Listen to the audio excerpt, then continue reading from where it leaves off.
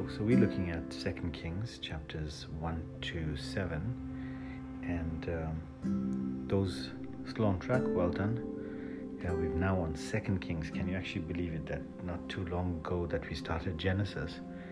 And it's a 6 months challenge, so we will be finished very shortly, so stick to it and don't get overwhelmed. And if you feel like you can't make it, do what you can. You could probably go on to finishing a year's study or a year's reading. We hope that after June we will try a different method of studying or going through the scriptures again. So it would be beneficial that you would try to finish it when we do. Okay, so we are looking at 2 Kings. Now this is a transitional section of the narrative of Elijah. He's denounced Ahaziah and later gets carried up to heaven. Elisha takes up the prophetic mantle in the spirit of Elijah. Now, I want those who believe in some double portion or that double anointing, all that, it is not theologically correct, nor biblically sound. Let me explain. In the Old Testament, they functioned by the power of the Spirit. It came upon them and they functioned in fulfilling a certain task, objective, and then it left. You can find this in Saul's, in David, you can find it in the prophets, you can find it in Samson and some of the judges. What's the difference? The difference is, in those days, the Holy Spirit didn't reside within the heart of the person. Christ was not in them.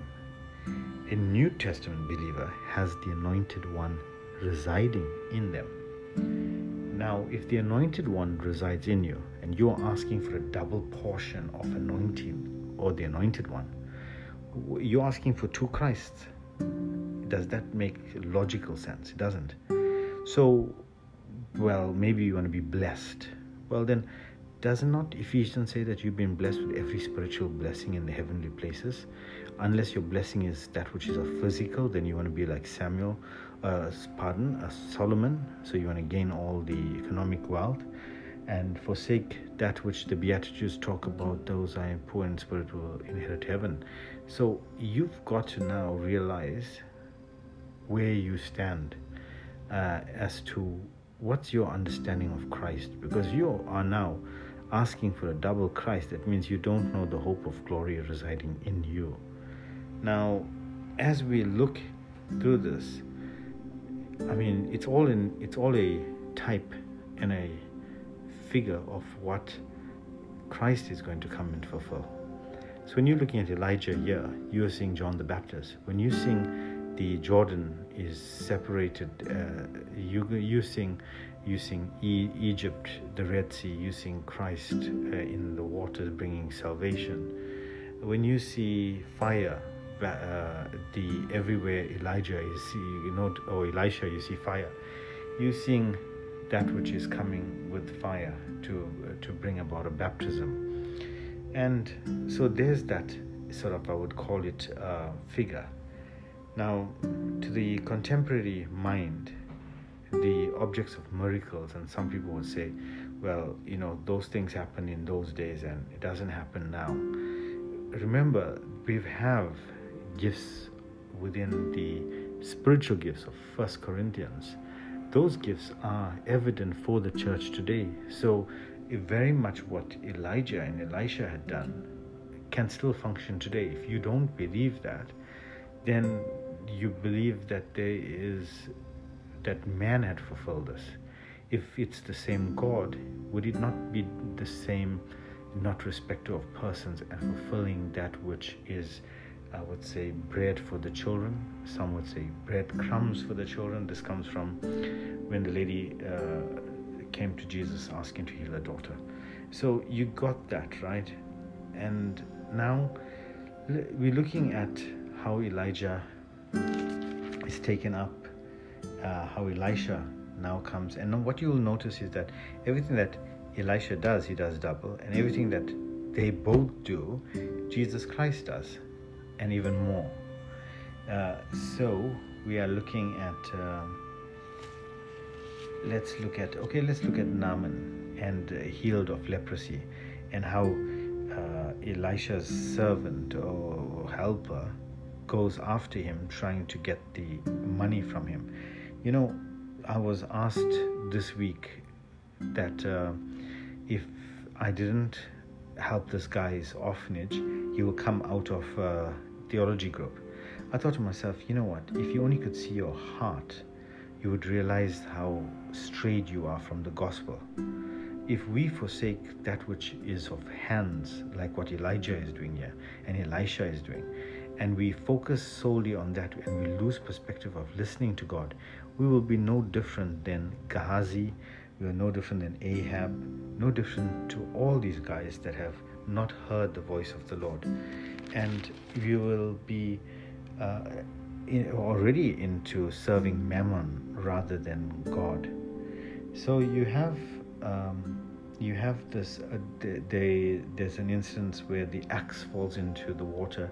He takes a branch, throws it in. This is Elisha, and it rises to the top. You know, things like that are significant because they're so insignificant to our lives, but yet it shows you that God defies all sense of, I would say, the principles. He functions totally outside of it, but he respects it. So the question, theologically, many people would do at Bible school is, can he make a round hole square? And those are the things that goes against the principles of which he had created. But to bring about a supernatural occurrence is to alter that which is of the natural, supernatural. Okay, so we have that, and you see the siege at Ben-Hadad, and you see how the ladies basically eat each other's children. I mean, how disgusting that is. But yet you find it in the scriptures that have taken place, boiling each other's children. To what extent and heartless must one be to now become so self-centered and selfish? And then Elisha promises food, and you see that the same sort of miracle, but the difference here is that the oil did run out when the vessels ran out, and you get that. So this is full of miracles, just one after another, of how God's goodness is upon the people, even despite their disobedience and their not following the commandments. Now, Elisha is the new Joshua. He's on a crusade, and he's shown to be the true successor who brings both blessings. Now, for those who cry out to God and curses and mocking his enemies, Elisha doesn't waste time. I mean, he gives it. Elijah is gone now, but everything is okay because Yahweh is present, and Elisha is carrying on with the power, wisdom, and judgment and the grace of God. So judgment is both, of both chapters is clear. We find that those who seek the Lord, He will come close to them, and you see that even though they've gone their own ways and the prophets are false, God is intervening and trying to pour out to these unrepentant sinners a way of escape. And the beauty of this is that God gives them an inheritance, and He says to them, dwell in this land, follow my commandments.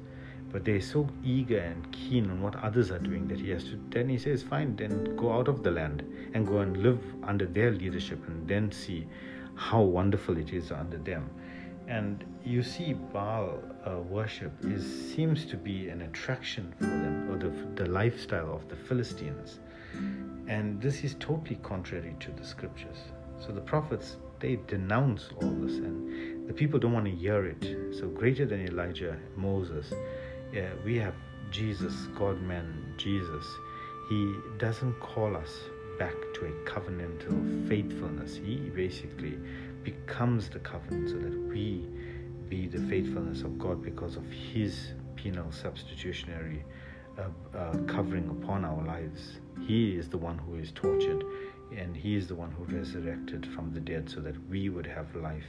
And this is important, an important question today, because at the final, who do we trust? You trust Beelzebub?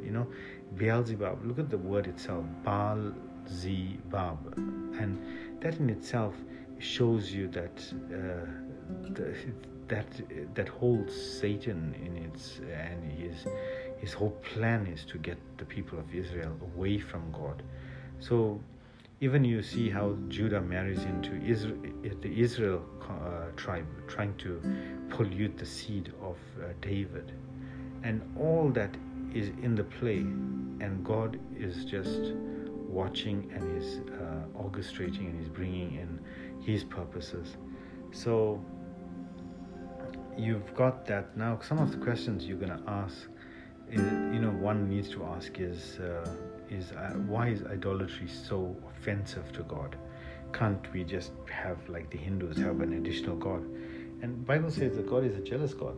We shall have no other God besides Him. Make no graven images neither. And to have anything would be an insult and treason. So if the kings of this world wouldn't allow you to show allegiance to others and have treason or speak bad of your own country, how much more the King of Kings? So Elisha, the prophet, proves to be a mighty in word and in deed. He speaks in the time of war. He performs miracles in times of desperation. And you see that he is a no messing around character. I mean, you would see a sensitivity in Elijah, but in Elisha, they picked on his bald head, and he called them lions to come out to kill them. His servant takes a bribe, or not a bribe, but I would say he takes the money from Naaman, and he gets covered up in leprosy. Now Elisha speaks the word. So King Joram of Israel, and King Jehoshaphat of Judah, and the king of Edom will go up against King Mesha of Moab, and this is now basically a contest of the battle. And you see how they find victory, and how God listens to Elisha. The question is he listening to Elijah, or Elisha is listening to God? That's why he's able to pray godly prayers. And that should be a question. Why doesn't God speak to some of us? Because maybe you're praying your own prayers. And here, you see Elisha, he prays the will of God. Therefore it comes to pass. He says, let them not see, or open their eyes. And he's orchestrating all this, and he's working with God. And that's what ministry should be like, is where we work with Him. And so what else is there? Let's have a look. So Elisha shows compassion. You can see Elisha isn't just speaking truth as a prophet, but he's a compassionate servant. You see the lady with the desperate widow.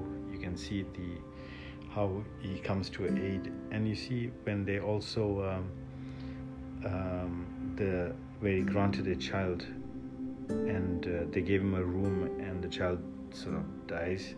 He lays himself over, and the barren woman now, who's no longer barren, gets to see that he is a genuine prophet. So the fruits of one's ministry is also shown by compassion. Now we also see that he doesn't take advantage of people.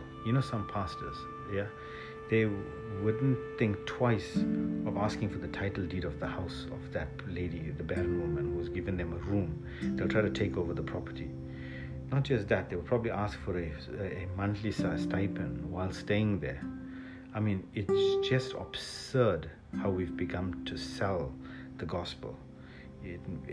Looking at these models of scripture, one would say, well, you had this great leader coming over to you now, Naaman, and you had your once in opportunity. You could have got your church built with the money and all that. This is not the God of that Bible that we're reading here. He is the one who looks after Elijah and Elisha and the prophets. They don't need to go around fundraising. Here it's totally dependency, and that's the reason why those who seek after finances and seek after position and are running here and there for these sort of things, one needs to question their motives. And we have to as a church, because they are leading many people astray. So as we look through this here, you can see that there's compassion in this leader. There's food for the hungry. He displays God's compassion next to the sons of the prophets. During the famine, Elisha instructs his servants to prepare a large pot of stew. And here you see the story of Elijah, the narrative where God's provided for the prophets during the famine. Remember, famine is a good sign of when the people have gone away from God. And Elijah purifies the water. You remember, this is in chapter 2, verse 19 to 22. Now the problem emerges when one of the men goes looking for some herbs and decides to add wild goats to the stew, not knowing what they were. This resulted in disasters. The men take a bite and basically death in a pot of man of God. In verse 40 we see that. It's hard to know what's wild goats and what would have killed them and what it tasted like. Okay, so we've got that. Let's have a look. But with Elisha and Elijah, Jesus feeds the 5,000. He feeds the 4,000, and they have food left over. You see that Jesus heals the sick and he raises the dead. So you have John, the gospel from the Gospels, show that Jesus is more than just a prophet that has come into this world. He is one greater than Elisha and Elijah that is here. So the problem in Jesus' day was just like the problem of Elisha's day. Some looked at Jesus for miracles only and not for some spiritual transformation. Notice how they go and find out their what's going to happen, and yet they ignore the God that's living and alive. And may God open their eyes and embrace the one powerful, not just in word but in speech. And that's what many people are missing, and that's the reason why they try all the other alternatives. Now he cleansed the leper, you remember, and then the floating axe. I've heard sermons about the floating axe and finding it to be an analogy of something. It's just a floating axe, man. And it's a miracle to show that God looks after even the minute details of our life when we'll get into trouble for it. Remember, they were building a house, or they're building a log away from Elisha because it's getting too cramped. God looks after the very minute details of us as well. So the account of Elisha's miracles not only points ahead to Jesus, but it also points us back to Elijah.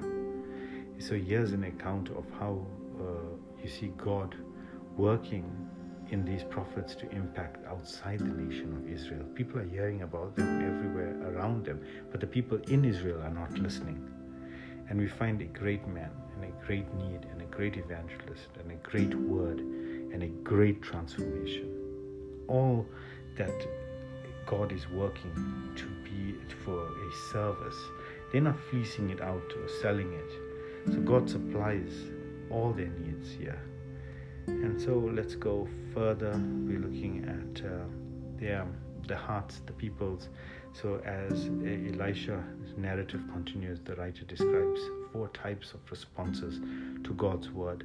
So the first one is the rebellion of a stubborn heart, the impatience of a superficial heart, cynicism of a skeptical heart, and then you get the obedience of a soft heart.